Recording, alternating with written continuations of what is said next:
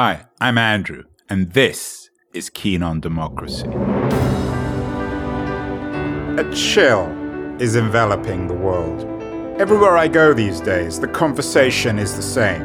Everyone is fearful about the fate of democracy in our digital age. The same worried question is on all of our lips. What or who is killing democracy? Everybody wants to know. There's certainly no lack of suspects. Trump, Putin's trolls, Mark Zuckerberg, authoritarian populism, the wall, Viktor Orban, fake news, Brexit, Bolsonaro, surveillance capitalism, Erdogan, Twitter, or, last but certainly not least, the president of the People's Republic of China, Xi Jinping. So what's up with democracy these days? Is it really dying? Or is it simply shedding its industrial analog skin and updating itself for our networked digital age? That's the subject of this podcast series. This is a show featuring conversations about the most important issue of our age with some of the world's most incisive thinkers. I hope it both provokes and enlightens. A lot of writers have dipped in and out of technology. They do it for a while and they move on to something else. My friend Clive Thompson has been a tech journalist, quote unquote, for more than 25 years. He began in the mid-90s. He's been observing the digital revolution for more than 25 years now. He's a longtime contributor to the New York Times Magazine. He writes for Wired. He's written many best-selling books. He has a new book out called Coders, The Making of a New Tribe and the Remaking of the World. Clive, thanks so much for coming on to Keen on Democracy. Oh, I'm glad to be here, my friend. Well, Clive, I gave you a very generous introduction. Justify who you are. Well, it's true. I got interested in tech writing when I saw kind of the internet emerging in the mainstream in the mid-90s because, I'm a computer nerd from back in the 80s, right? I mean, my book is about coders, and that's partly because I was one of that generation of kids in the 80s, late 80s, that got interested in coding by programming on those things you plugged into your TV, right? In the US, it was the Commodore 64 and the VIC-20, and over in the UK, it was the Sinclair ZX80, right? So when I saw the internet coming along in the 90s, I was like, oh, I see. All these weird devices that I spent time tinkering with, kind of for fun, are now going to transform life, the way that we communicate, the way that we work, the way that we play, the way that we talk to each other. So that's really what got me into this, and it has never stopped being interesting. So you got it right from the beginning, Clive. You saw in the mid-90s that this quote-unquote internet was going to change everything? Absolutely. I mean, I had a strong sense just looking at, frankly, even email, right? When I looked at that, I was like, okay, this really significantly changes the dynamics of how we communicate globally. And then everything that came along, like text messaging, instant messaging, when I could see the beginnings of social networking and early blogging, I could see that lightning bolt, coming down to earth. So why'd you become a journalist? Why didn't you become an entrepreneur and make some money? Well, actually, you could probably blame my mother. We always blame our mothers. Yeah, exactly. Right? So in the 1980s, I was, interested in programming computers, the ones you plugged into your TV. And I would scribble legal pads filled with basic code. But I didn't have a computer. I would have to run that code when I was at my friend's house who had a computer, or when I was at my high school where you had a couple computers. But my mother did not want a computer in the house because she said, if we buy one, he will just sit there playing video games and flunk out of school. So I decided, okay, I'm not going to get very far with the actual coding stuff. But I love literature. I love reading, and I love books. I love nonfiction books. Towards the end of high school, I thought, it'd be fun to be a writer, basically. And then I went to the University of Toronto, and I just worked in the campus press for 4 or 5 years, taught myself how to report, and then I was off to the races. And there's been a lot of books and concern about the crisis of journalism over the last 25 years. But you've survived. How do you make a living? You don't actually work for a single organization. You're a contributing editor. Sometimes when somebody describes themselves as a contributing editor, it sounds like a kind of euphemism for being unemployed. But you're making a living?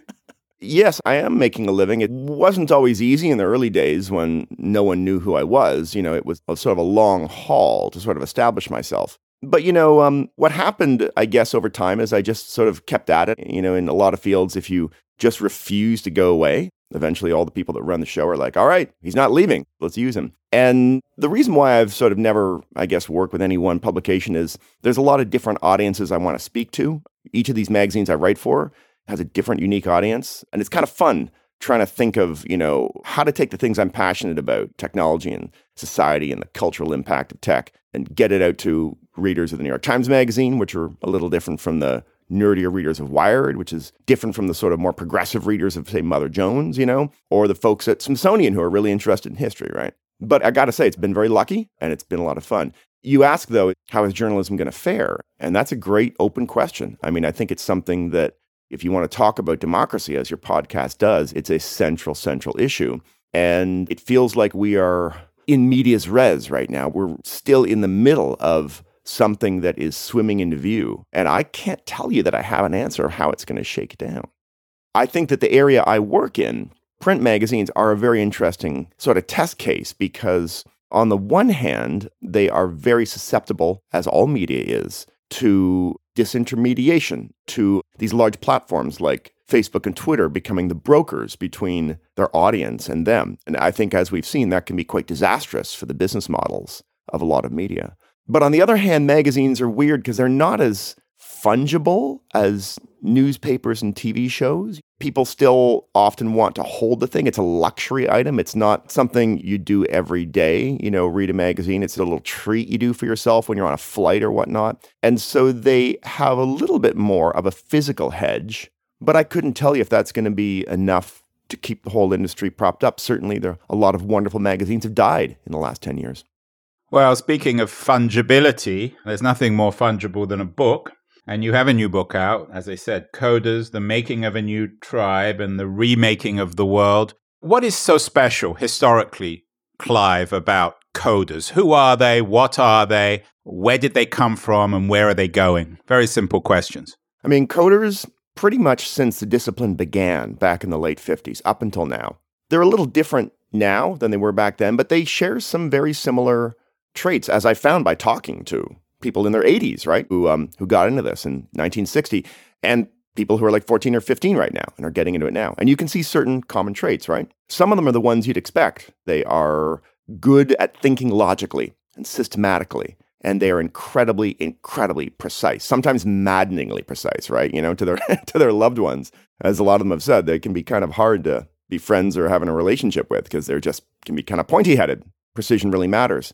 They're also a sort of a class of people that are interestingly obsessed with, I find, efficiency and optimization, right? And you see this from the very early stages of coding up until now. It's a very common thread, which is that computer engineering is a form of engineering. And engineers historically have always been obsessed with making things run faster. How can we take something that's a repetitive human activity and speed it up, automate it? And that goes right back to the steam engine and even before. But computers are kind of a weird test case because they can automate a lot more things. A computer, when you're coding it, is a machine that becomes other machines, depending on what instructions you give it. And so you can automate thinking tasks. You can automate physical tasks. You can automate financial tasks. You can automate cultural tasks. And what happens is that every coder I talk to becomes very, very almost aesthetically swept away by the pleasure of speeding things up and optimizing them. And it's very much almost like a instinct. If they see something that's being done inefficiently, they want to get in there with some code and speed it up. That, I think, has become one of the really interesting effects on society, right? To have this class of people that are very, very deeply committed to optimization. So how has this remade the world? You've described this new tribe, and you claim in the book that they are remaking the world. Are they remaking the world in their own image of sort of anal precision? Are they making the world into a pointy-headed reflection of themselves? The short answer is sort of they are, yeah. I think that what we've seen, if you take a look at all the major pieces of software that have, really woven their way into everyday life, what you see over and over again is that it's exactly this instinct to, get in there and optimize things and take things that are kind of fuzzy and make them a little more sharp-edged and make quick decisions. Often that has been greatly to society's benefit. I mean, I'm old enough. Let's just take the word processor, right? Omnipresent piece of software. World-changing piece of software. I'm old enough, you're old enough to remember typing typing documents out, having to write on a typewriter. I'm old enough, I even remember a world before typing. I'm sure you do, yeah. When we wrote by hand. Yeah, wrote by hand. And, remember carbon paper, to get multiple copies of a document? So it's funny. That's what the CC in an email is, right? Carbon copy. This crazy old reference. Yeah, I'd never thought of that. Yeah. You're old enough to remember that it was quite laborious to write back then. And the laboriousness could sometimes be useful because it would sort of force you to slow down and think a little bit. And I think you lose some of that when you get a word processor. But by and large, I would say that there's been great benefits to the electrification and digitization of composition. And the quantification, is that really what you're suggesting, that coders are quantifiers, right? That's their language of ones and zeros. The language of speed and quantification, right? So you get word processors and suddenly we can write and we get this torrent of writing. We can change, we can think on the page. And, I would argue, okay, that's actually been a more or less good one. But now let's think about something that's more complicated, right? Let's think about, say, civic utterances, like talking to each other out loud in public. And, that was done a lot more slowly in the past. Again, letters to the editor, stuff like that, going to a public forum and talking to politicians, talking to each other, very slow. Something like Facebook, Twitter, social media comes along. And the desire is to, again, optimize and speed that up. Like, we want a lot more people talking. We want a lot more people talking to each other out in public. And there's some great things that have come out of that, for sure. I rely on social media all the time to get ideas and stories. But what we've definitely seen is that it can also create these, and you've sort of nailed this in your writing, these sort of tsunamis of information that can flood people, that can brown them out, that can tune them out because there's so much to deal with that they stop really processing information in a good way. And it also becomes kind of a game, Can you be the troll that sort of games the Facebook algorithm and pushes their crazy conspiracy theory high up by artificially upvoting it? Isn't there also sort of a paradox here, Clive? I think you're, of course, right about coders reshaping the world. But there's also been a dramatic reaction against that because coders, as you suggest, are rational, they're pointy-headed. But as we experience this dramatic digital revolution, which is as profound, as disruptive as the Industrial Revolution of the 19th century, it seems as if there's also a reaction. Sure, the coders are rational, although at least they're rational when they're coding. I don't know what they're doing when they're not coding. But it seems everyone around us is going crazy. We have the rise of populism. We have the rejection of democracy. We have the rise of charismatic authoritarian leaders. We have the rise of xenophobia, more and more hatred online of women and minorities, less and less of an ability to actually speak in a reasonable, civil way to one another. So is there a connection between what seems to be the infestation, if that's the right word, of populism today and the remaking of the world by code and coders? I think there is partially, absolutely. The lion's share of what's happening with the populism today lies in the long-term neglect of the economic state of the West by its rulers and long-standing, racist and misogynist views that have been, unfortunately, with us for millennia, right? But there's definitely a part of what coders have done with society that plays a part in this. It comes back again to that acceleration of expression that we see, and also this sort of, monopolization of civic expression into a few silos, right? Facebook, people talk about it being a monopoly because it was so successful in getting people to say, hey, let's talk more. And they made a lot of money off it with ads. But it kind of turned into, what coders themselves would call a single point of failure, right? A place where so much civic activity was happening in a corporate area that it became kind of hazardous because it became an easy place to intervene if you wanted to be the populist agitator or the racist agitator or the misogynist agitator who wanted to get in there and mess with the public. That was a lot harder to have an impact 20 years ago because no one had made a nice single honeypot for public expression. That is what the coders that made Facebook did. And they intended to do that, right? I mean, that is exactly what Mark Zuckerberg's stated goal was in the beginning, was to create a point that everyone would have to come to find out what was going on with their friends and with the world. And that has been a very, very dramatic direct effect. Now, here's the thing, though. You talked about reactions. This is kind of where the ball is moving, and this is really interesting to me because you've accurately pointed out, and as you've documented on the show, there are a lot of people outside of the world of code that are like, wait a minute. What has happened here? How have these small number of tech firms, big tech firms, gained such outsized power in determining the civic realm and turned it into a profit-making enterprise where they'll just happily post crazy conspiracy theories, because it makes them ad clicks and money. So you're getting that pushback, which I think is good. But you're also, and this is really interesting, and I document this in my book, you're getting pushback from inside the world of coders too, because there's a generation of software developers now, younger ones, and even some older ones, who are frankly kind of appalled and concerned with what they've done and what their employers are doing. So you get, the older ones, the sort of 40s and 50s, quote unquote, graybeards, who really they were naive. They did not foresee what social media was going to do. And they are now really concerned about it. They're not always the ones making the decisions, right? The sort of Mark Zuckerbergs and Jack Dorseys.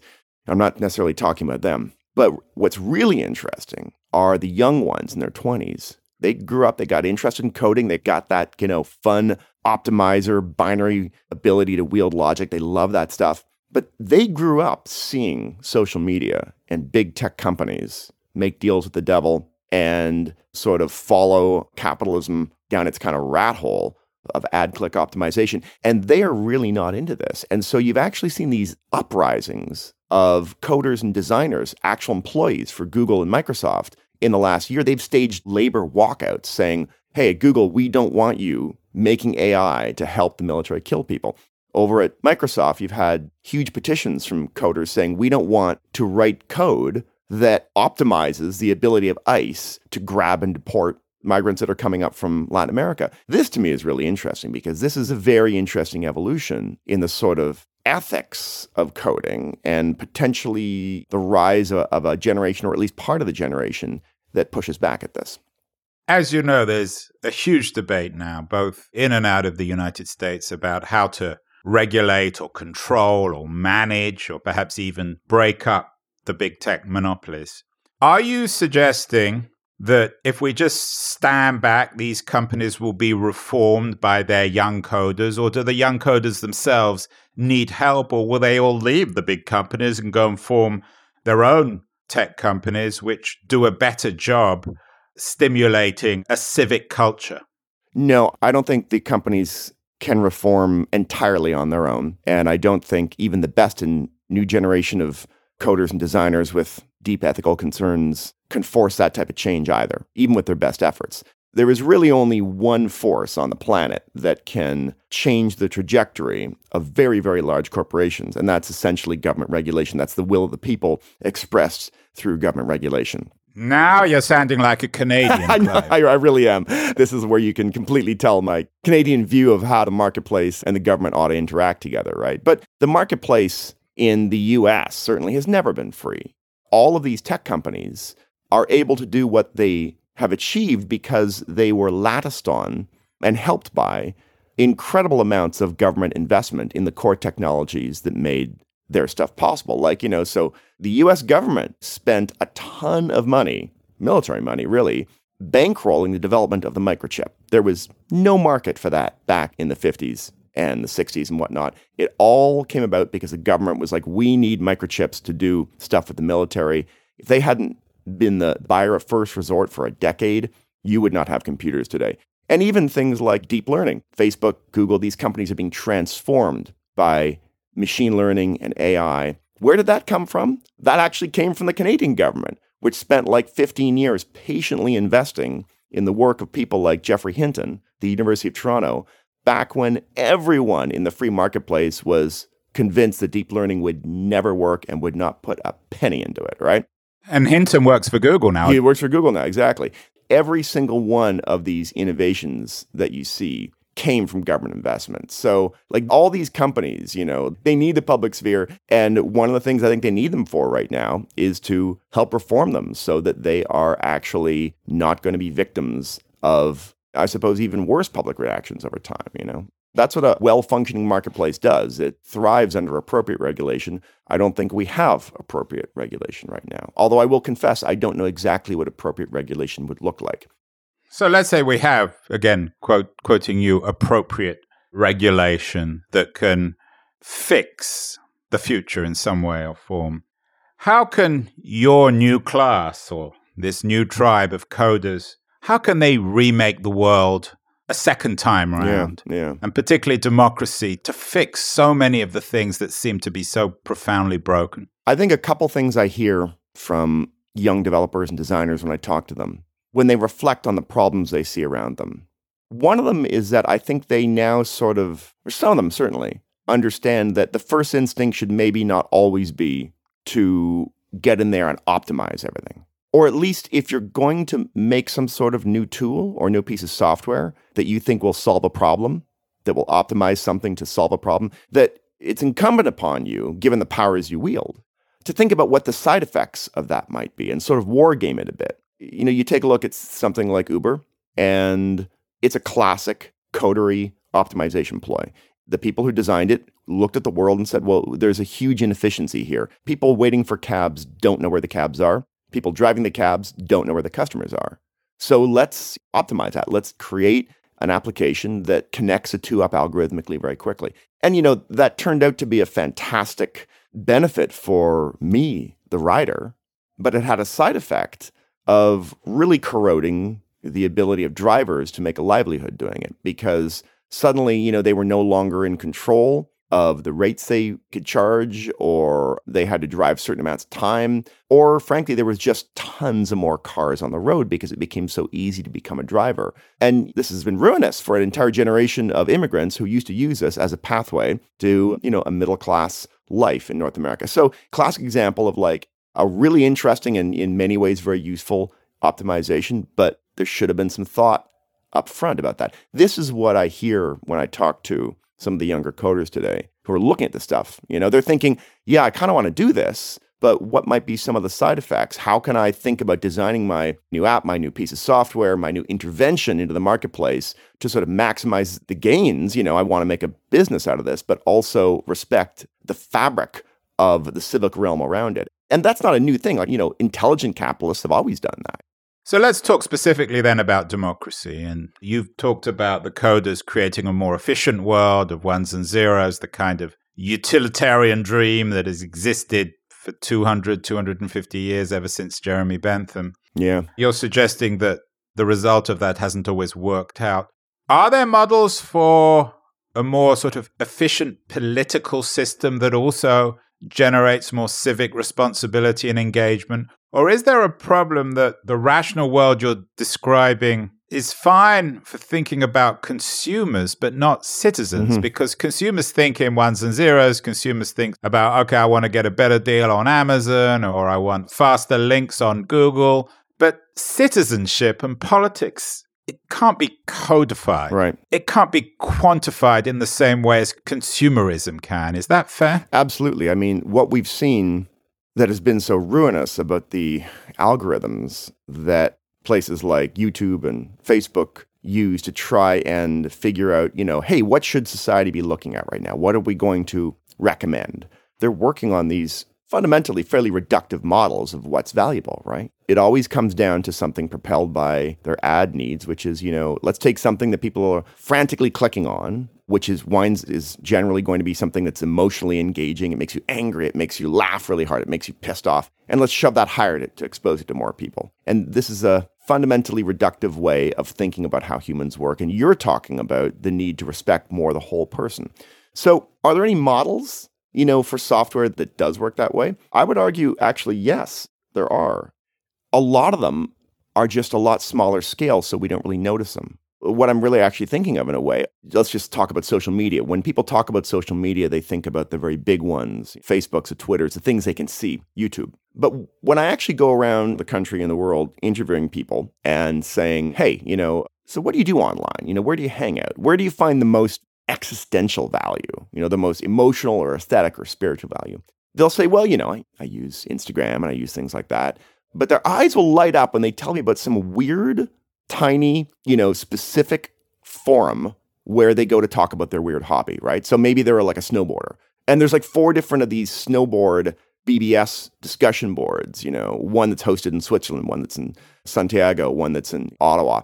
And there's really only maybe a couple hundred regulars, but they all hang out and they spend all their time talking about snowboarding. They end up talking about all sorts of other things that are of civic import. They wind up talking about global warming, right? Because that impacts on it. They wind up talking about their lives. And they build up some really interesting common connections with far-flung people that are far more valuable and respect the whole person than what you see in these highly transactional, atomized interactions that have been designed by Facebook or Twitter or whatnot.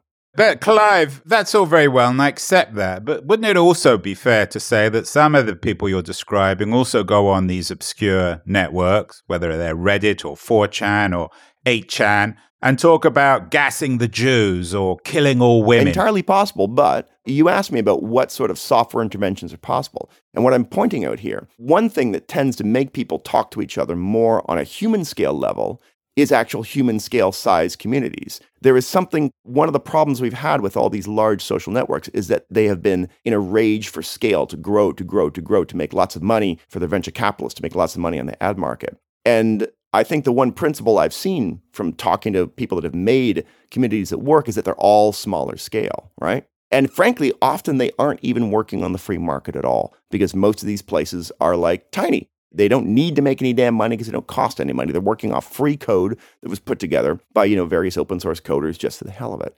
What I'm talking about here is a design principle of software, right? Now, how you actually turn that into something that can become a model for business building at the Silicon Valley level, I don't know. I actually think that in a weird way, what it shows is that the best stuff happens outside of the marketplace entirely. So I don't know how to reconcile those two. But I can tell you that that design principle of smallness tends to produce much, much better human scale outcomes. I want to be cheered by you, Clive. You're the most cheerful guy I know, probably the last cheerful guy in tech. But when you say this stuff only works outside the market, it kind of depresses me because the reality is that that's not going to work.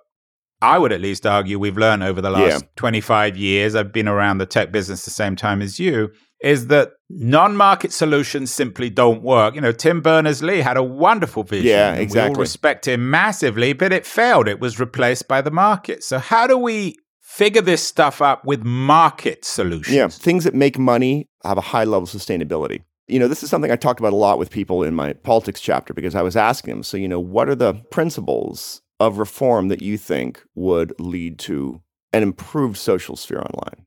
And your politics chapter is entitled Scale, Trolls, and Big Tech, right? That's right, yeah, because scale is often one of the big problems, right? Something that Anil Dash pointed out, he's been around tech for a long time. He was involved in some of the earliest social software and blogging, and he currently is the CEO of Glitch, which is a company that's trying to help inspire a more diverse in every way group of people to become coders and become people who can intervene. So what Anil said is he goes, the way that you can have market-based solutions that go out there and change the world but don't fly off the rails is you create ones that can make lots of money without the need for that massive scale. And some of that has to do with developing business models that simply don't start off this, we're going to give everything away for free and then make money off ads, right? And that comes down to venture capital models, right? What are the venture capitalists looking for? So he spends a lot of time talking to entrepreneurs and talking to venture capitalists and saying, look, you are going to go after some easy money with this kind of scale quickly and get ads. But you're not necessarily going to produce a sustainable business in the very long run. You're certainly going to produce one that is in any way healthy for the world around it. And if you actually cared all about that, and a lot of these people frankly do, it's kind of funny that I'm a left-wing Canadian. I'm actually one of the most pro-capitalist left-wing Canadians I know because I have an enormous respect for the kind of wonderful excitement and energy that comes out of trying to build a company. It often brings the best out of people. They work really hard. They solve problems in amazing ways. They challenge themselves to do things they could never do. But as Anil points out, with the venture capital backing model right now requires this insane growth. It's that scale problem that's in the title of my chapter that a lot of the problems begin. So he's encouraging a lot of entrepreneurs. He says, don't take venture capital money early on. They will wind up yanking your chain and saying you need to grow like a hockey stick. And that is where you will begin making terrible decisions for the long-term health of your company and for the health of society. And the longer you can go making something awesome, figuring out how to make money without necessarily using ads, freemium models, all sorts of different things are out there on the table, you can produce social software that's fantastic, that doesn't fall into the traps that Facebook or YouTube or Twitter have fallen into. So finally, Clive, I'm going to get you to put on your rose-tinted spectacles. Not that you need to. I think you wear them all the time. They're contact lenses, man. They're in there all the time. Okay. Your rose-tinted contact lenses. Let's imagine that the world you fantasize about in your chapter on politics, let's say it comes about. Let's say some of these problems are got rid of, the problems of the Facebooks and the Twitters and the Googles of the world. In 25 years, when you know as well as I do in tech, when we say 25 years, it means 25 centuries. We really have no idea. Yeah, we have no idea. But in 25 years, what will the world look like? This world of coders, how can they remake the world, and particularly democracy, to make it better? Be utopian, very briefly. Dream for me. Give me 4 or 5 minutes of dreaming. One thing that I think I would really be hopeful about, and I think would change things a lot, is if there were a slightly higher level of literacy in the average person about what it means to write code and to produce software, because that greatly demystifies it. Even knowing a little bit about it makes it harder to believe some of the BS that Silicon Valley people come at you with, you know? When they tell you something's impossible to do, you know it's not impossible to do. When they tell you this is the only way to do it, you know that's not the only way to do it. And so I would love a world 25 years from now where people have a basic literacy in how software works that's similar to their basic literacy in the way that cooking food works, right? You know? With the same level of understanding that you almost have now about nutrition, where we went through this 30-year period of fast food that caused an obesity epidemic because it seemed very convenient. And now on a society-wide, we've been looking at it from the cultural level, people saying, hey, let's try and eat better on an individual level, let's move more. And on the political level saying, let's mandate, lower sodium levels in food. I would love a world where that type of attitude exists with code, right? Higher level of literacy amongst citizens, higher level of literacy amongst the political classes, such that you can actually have a software world that isn't a big mystery, where people aren't regarded as these sort of, wizards that are producing stuff, where it's frankly a lot more humdrum, where people can create their own things a little more easily. And people have made more tools like what Anil's making with Glitch that allow people to make their own tools so they don't have to necessarily always rely on the stuff that's been made by the large companies. You could think of Facebook as becoming like McDonald's. Fun thing to frequent, but you don't want to be there every single day, right? And you don't need to because you can cook the damn meal yourself when you want to. That, to me, would be a fantastic world if we could achieve it. So more technological democracy will trigger more political democracy. Yes, we won't be so reliant on a few tech giants to do everything for us. That would be a world I would love to work towards. And how realistic, Clive? Very small. Very, very small. I mean, it requires a lot of things to move at once that are currently immobile, right? The educational system, the political classes, these are very, very hard things to do. I would love to see that happen. I will do everything I can to try and make it happen. But at the moment, it's a remote possibility, I will say. I think really what we need is technology that will turn everybody into Clive Thompson, and then the world will be a better place. Can you work on that one, Clive, or can Anil fund a company to do that? Oh my goodness. A world run by Clive Thompsons. We need a whole other episode to deal with that, Andrew. Good. Well, you'll come back on the show and we'll do that one in the future. Got it. Clive Thompson, as always, a pleasure and an honor, and best of luck with an excellent new book, Coders, The Making of a New Tribe and the Remaking of the World. The book is out right now. You're listening to Keen on Democracy with your host, Andrew Keen. Hello, I'm Jason Sanderson, the producer of the show. Now we're about to take a quick break while we hear from our sponsors, but please stick around as Andrew will be right back to conclude this episode with his 5 takeaways. Hi, my name is Steffi Czerny, and I'm the founder of the DLD conferences. DLD is short for Digital Life Design and explores how the digital age fundamentally changes our world. Founded in Munich in 2005, DLD is now a globally connected community of thinkers, doers, and communicators. We host conferences in Munich, New York, Tel Aviv, Singapore, and Brussels. And we are very proud of our interdisciplinary outlook and even more so of our track record of discovering trend topics early on. Andrew Keen is a long-term DLD friend who has done many interviews at DLD conferences. If you like this podcast, you should join one of our events. Our motto for this year is optimism and courage. We want to put a really positive spin on recent technological developments from AI through blockchain to quantum computing and discuss which impact they have on business as well as politics and society. Visit our website at dld.co and apply for your ticket. Thanks so much for sticking around. Now here's Andrew with his 5 takeaways from this interview. So what to make of Clive Thompson's ideas about coders, his new tribe, who Clive at least claims are remaking the world? On one level, of course, I think he's completely right. The ideology, if that's the right word, of his new class, the coders, is one of extreme efficiency, of ones and zeros. And they are indeed in many ways remaking the world in their own image. It's a world of extreme rationality, a kind of an unregulated form of capitalism, the market logic of capitalism. The consequences of this revolution, as we know from this series and as you all know from everything around you, is one of extreme wealth for a tiny group of coders of Silicon Valley, the Mark Zuckerbergs of the world, and increasingly inequality for the rest of us.